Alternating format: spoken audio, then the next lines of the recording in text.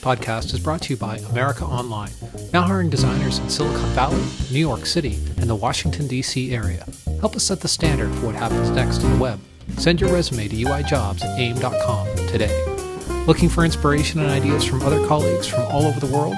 Be sure and check out events.boxesandarrows.com. At the 2007 IA Summit in Las Vegas, Christina Woodkey, founder of Boxes and Arrows, sat down to talk with web accessibility and design expert Derek Featherstone about considering accessibility as a foundational part of the design process. By doing so, he argues, the software we build will have better structure and be inherently more useful for everyone who uses it. This interview is a must-listen if you want to learn about this emergent part of our practice that started as a grassroots movement in developer communities. I hope everyone enjoys the podcast. Cheers! I'm Christina Woodkey of Boxes and Arrows, and I'm sitting here talking with Derek Featherstone. I don't even know the name of your company. My company is called Further Ahead. Further Ahead. I like that very much. So, Derek, you're here talking to folks about accessibility. From what I hear, your workshop was fairly well attended, pretty crowded in there. So, tell me, what is it about IA and accessibility? What do they? I wouldn't have guessed they had a lot to do with each other. Yeah, I think for me, the way I see it is that they're both related because they're both part of overall user experience. And a lot of people look at accessibility as this little thing that's on its own, but if you do accessibility on its own and treat it as its own component, it becomes like a second-class citizen, and so it's not integrated into everything else that we're doing. And when you treat it as something that's just kind of like the checklist, right? That's what everybody thinks of when they think accessibility is these checklists of things that we need to do. It really becomes something that is removed from the overall design process and the build process and understanding it as part of user experience and how people actually use the web. What are some of the bad consequences of having it outside of the design consequences? Outside the design process, sorry. Well, I think the biggest problem that I've seen is that it just gets addressed too late in the process. So I'll have clients sometimes come to me 2 weeks before they're ready to launch a site, and they know it needs to be accessible.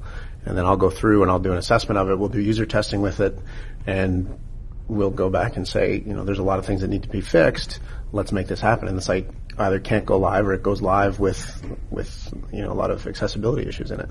So that's sort of the most significant problem, is that it gets dealt with too late, and then it costs money because you have to go back and retrofit. And retrofitting a site is never fun, and it can be a lengthy process, especially depending on how far along you are and how complicated your framework is, what you're doing on the back end in terms of code. You might not be able to change things as easily as if you dealt with it up front and had accessibility taken into account at the prototype stage.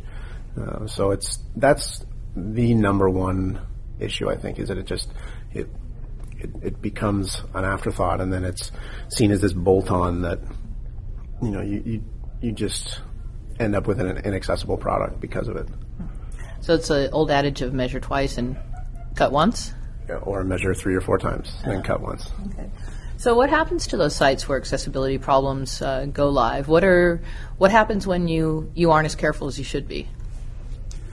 Well, I mean, you really, depending on who you are, you kind of hope and pray that you don't run into any issues where people, in Canada, for example, we have sites that, may have accessibility problems that are federal government sites, and people will launch, actions. They'll bring that to, say, our Canadian Human Rights Commission, and they will, say there's this service that's offered online that I can't access because it's fundamentally inaccessible. There's all these issues with it. So that works its way up the food chain through a process to get resolved. So that's certainly one of the dangers in Canada. Here in the States, it's a little bit different, although very similar. It's not a human rights commission, but ultimately, Section 508 here in the States is there to guarantee or at least provide for a minimum of accessibility. And so I'm not sure if people launch complaints with the government, or if it's more dealt with in a civil manner, as we see all kinds of suits these days against companies in Texas and the National Federation of the Blind launching their suit against Target, and I think the one in Texas was Oracle. All this legislation exists, and if you're not accessible, then you've got, you kind of get caught with your pants down. Mm-hmm. So lawsuits and government action is the stick. Is there a carrot as well to encourage people to think about accessibility? I've heard some people talk about like good code and good accessibility, meaning good search engine results. Can you give us some advantages? Yeah, I think that certainly is one of the advantages. There is a danger, though, in that being the motivation for it. And I think the biggest carrot is that we are doing this to help people with disabilities use the web. I see the web as, and I think a lot of people see the web as this great tool to level the playing field. Having the ability to be, somebody that's, say, blind or is say confined to a wheelchair, they have the ability to shop online just like anybody else can.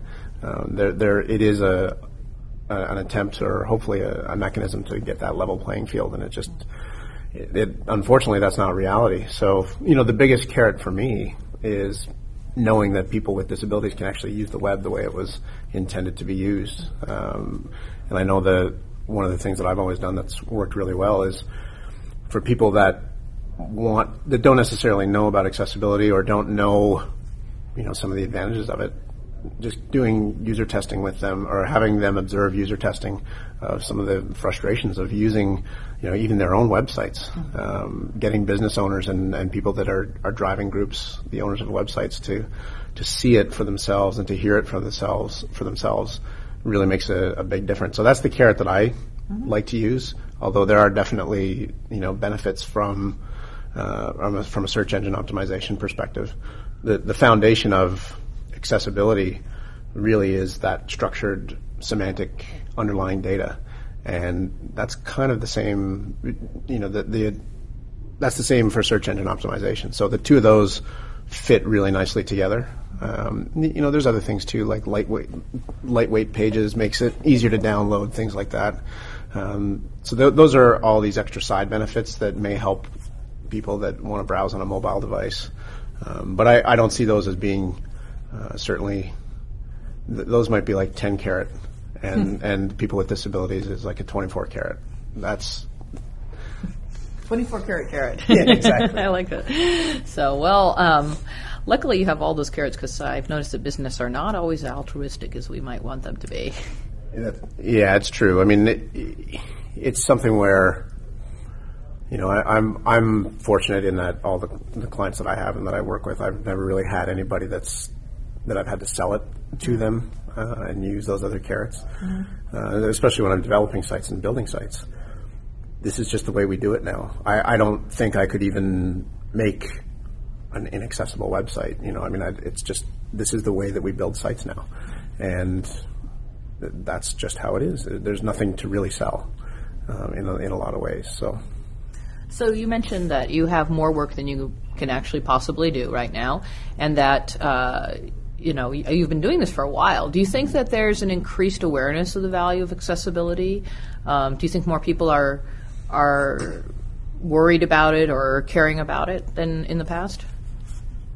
Yeah, I think some of the visibility of some of these lawsuits is having an impact. I think there is more awareness of it in general, and I think a lot of people, there's kind of a web standards movement among developers that just kind of keeps growing, and so there's a group of people that are just out there that are just doing this because it's the right way to do things, and so I think that is kind of it's this grassroots movement that is helping to spread that vision of accessibility into organizations all over the place. So I think it's definitely people are definitely more aware of it these days. So earlier mentioned lightweight pages. Are there some other sort of core precepts of accessibility that you could share? I think, the absolute biggest one is structure. Having that structure there enables assistive devices to understand a little bit more about what the page actually is. And what do you mean by structure?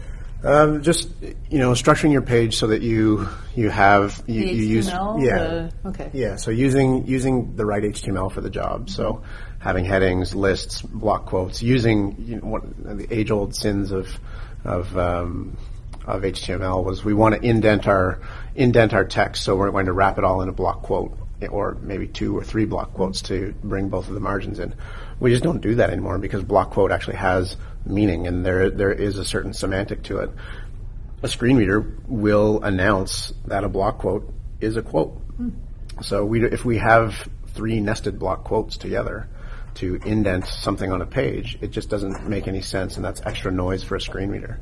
That's just one example. We want to make sure that we're using the tools that, even though HTML isn't an overly semantically rich language, we want to use what we do have to its best. So using lists properly, unordered lists and ordered lists, using tables properly, using headings, block quotes, all these different elements that we have for the right reasons. Okay. So, are there other ways to make pages a little more accessible? Yeah, I think one of the things that I've been pushing a lot of people to do, or to at least consider, is to think of it from an interaction perspective. And one of the ways to do that is looking at the visual languages that we create with our designs. We use color and we use iconography and we use things like rhythm and flow and similarity in size, similarity in color. We use all that visual display to convey meaning to people that can see. So how can we take that and translate that into something that is useful for a screen reader? So if we're talking about things being the same size and having the same sort of weight, then we should do that same thing in the underlying HTML. So just taking that extra step to think about what you're trying to visually communicate and thinking about ways to communicate that in other ways to people that may not be able to see. Another example is, we might have sections of a page where we'll have primary navigation across the top and secondary navigation down the side. We can visually see that based on the position on the page, these links are different from those links. And so there are other ways to try and convey that. You might include, say, before your secondary navigation, you might include a hidden heading that says in this section, so that you can distinguish from the primary navigation links from the secondary, just so that it makes it a little bit more clear as to what all these different components are. So taking that visual, translating into something that's meaningful in some other way to somebody that's consuming a page through auditory means. So with the penetration of broadband to a much wider audience, we're seeing a lot more use of Flash and Ajax and streaming video. What sort of opportunities or challenges are you seeing these days? It's interesting because there's a lot of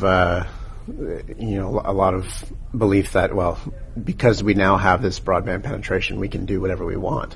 One of the main issues that I've seen with that is the use of Flash, and I think Flash is great. I think it's got some great uses on the web. But one of the things that happens is Flash developers don't necessarily know all the accessibility features that are built into Flash. It's not really well known, but Flash has, in some ways, better accessibility support than technologies like using things like Ajax. Wow. That's been there for some time. I mean, Macromedia and now Adobe with Flash, they've been putting a lot of time and effort into making that accessible, and they've got. Right now, at this point, they've got better programmatic control over talking to, say, screen readers, and through that accessibility architecture that's built into operating systems, there's better support there for for rich internet applications than there are in Ajax right now. So that's one of the big things is, with the proliferation of Flash, people don't even necessarily know that it can be made accessible. The old story was, well, it's Flash, so it can't be accessible. But that's not true. There's a lot of things in Flash that can be made accessible, and the principles are pretty similar to what we have in HTML. You need to enable keyboard access. So all your buttons that you have in a Flash movie to save with your online video, like things at YouTube or Google Video or wherever. All your buttons that you use to control, they need to have the ability to take the keyboard focus so that you can tab through them. You also need to label them so that they don't just get announced as button by a screen reader, because button, if you have 5 things that are all announced as button, it's not clear what it is. Button, who's got the button? Exactly. So that's a big challenge right now is encouraging other people. There are some really brilliant people working on Flash accessibility, but it's just not proliferating. We need to continue to get that word out that you can make Flash accessible. Well, Ajax is the flavor of the week. And, Flickr flipped completely out from Flash to Ajax, and we're seeing a lot of other new Web 2.0 items in Ajax. What should people be thinking about is, as you sit down to knock out the next most amazing project ever? That's a good question. I mean, in terms of accessibility, I know I've said this a lot now, but the underlying structure is almost everything. That gives you your framework. So having good solid HTML, which most people that are building new applications are these days, really what they need to do to take it to that next level is think of the interaction and think of that Ajax component as that final enhancement rather than the first enhancement. And a lot of people think about it, they start creating a new application, and the very first thing they do is say, okay, this is going to be Ajax driven. If we can avoid people thinking that way, let's think of the core structure first. What are we actually trying to do in terms of our interaction? And then how do we enhance what we've already got with Ajax? Now that does sound like information architecture and interaction design to me very much. Exactly. And the biggest thing that people don't ask is, should we even be using Ajax for this in the first place? And that question just doesn't get asked enough. There's lots of examples out there where there's really, Your name names? No, I'm not even thinking of any applications in particular, but there's situations where the assumption has been we need Ajax to do this, but all these things that are happening in this Web 2.0 sphere that are all around tagging and social interaction and social networking, we don't need Ajax for any of that. Those ideas are really just concepts. It's nothing to do with the technology. We can use Ajax to make those concepts come to fruition in a much more usable manner. And in some ways, it's almost more accessible to use some Ajax-type techniques because the fact that the page doesn't refresh means we don't lose all that context and have to wait for that page to reload. So it's quite possible that using Ajax to expand the nodes of a tree in a file view, for example, might actually be more accessible because it's easier to maintain context. People don't have to go through that refresh. So there's a lot of interesting things to think about that we've only really just started exploring. Okay. So let's say, I am that little company, and let's say I've built it. I didn't think about accessibility. What should I be looking for just to see if I'm going to be in deep trouble with the law? Is there any quick way I can go through and see if I've got big trouble or little trouble? There are online checkers that can do sort of a quick and dirty analysis for you. The biggest problem with it right now is that a lot of accessibility, even though there is a checklist, to reliably mechanically and check for those things in an automated way, you can maybe hit 25 to 30% of the issues. So you do need to do a bit of a manual review. One of the things that you can do, though, is, and I do this all the time, is go out to the local college or university and get people from the Center for Students with Disabilities and just get them to, they'll be more than happy usually to volunteer to test things out for you. Talk to your users? Yeah, I know, it's crazy, isn't it? Unbelievable. I mean, who would have thought? You're a radical thinker. I know, it's crazy. It's crazy. Well, this is fantastic. Thank you so much, Derek. Any last words to folks thinking about accessibility out there? Just, the main thing is just keep thinking about it, because that's what we need, is we need more people thinking about it all the time. So write good code and think about your users out there. Exactly. Sounds like good no matter what you're working in. Absolutely. Thanks, Derek. Thank you.